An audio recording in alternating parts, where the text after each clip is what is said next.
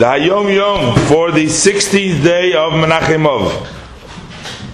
So he brings down over here that the journeys that the Baal Shem Tov journeyed in the beginning, when he has revealed himself, he has become known as the Baal Shem Tov, were mainly for three purposes.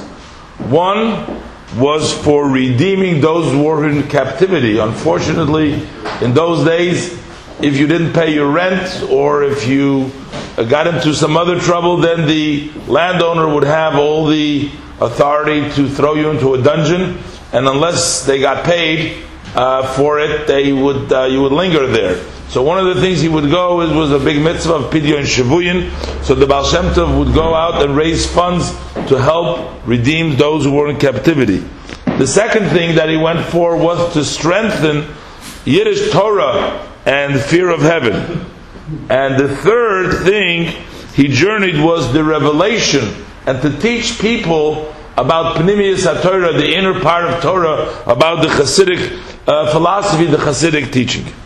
Now we see, not done yet, we see that there is a difference between the Baal Shem Tov's conduct of teaching Hasidus, that he had to journey to the people, whereas in other circles the leaders didn't travel to the people, but rather the people came to them.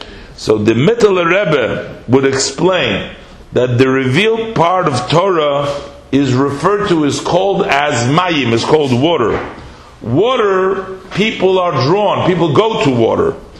But the inner part of Torah is called eish, it's called fire.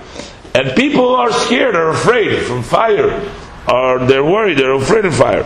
Therefore, the one who wants to influence, the mashpia, needs to go to the recipient. And he needs to tell him, don't be afraid, because Hashem Elokecha Ish Oichluhu, God your God, is a consuming fire, which presumably means that it encompasses you. It won't burn you, it won't hurt you, but on the contrary, it will consume you. You will gain and you will become part of that fiery experience which Chassidus has to offer.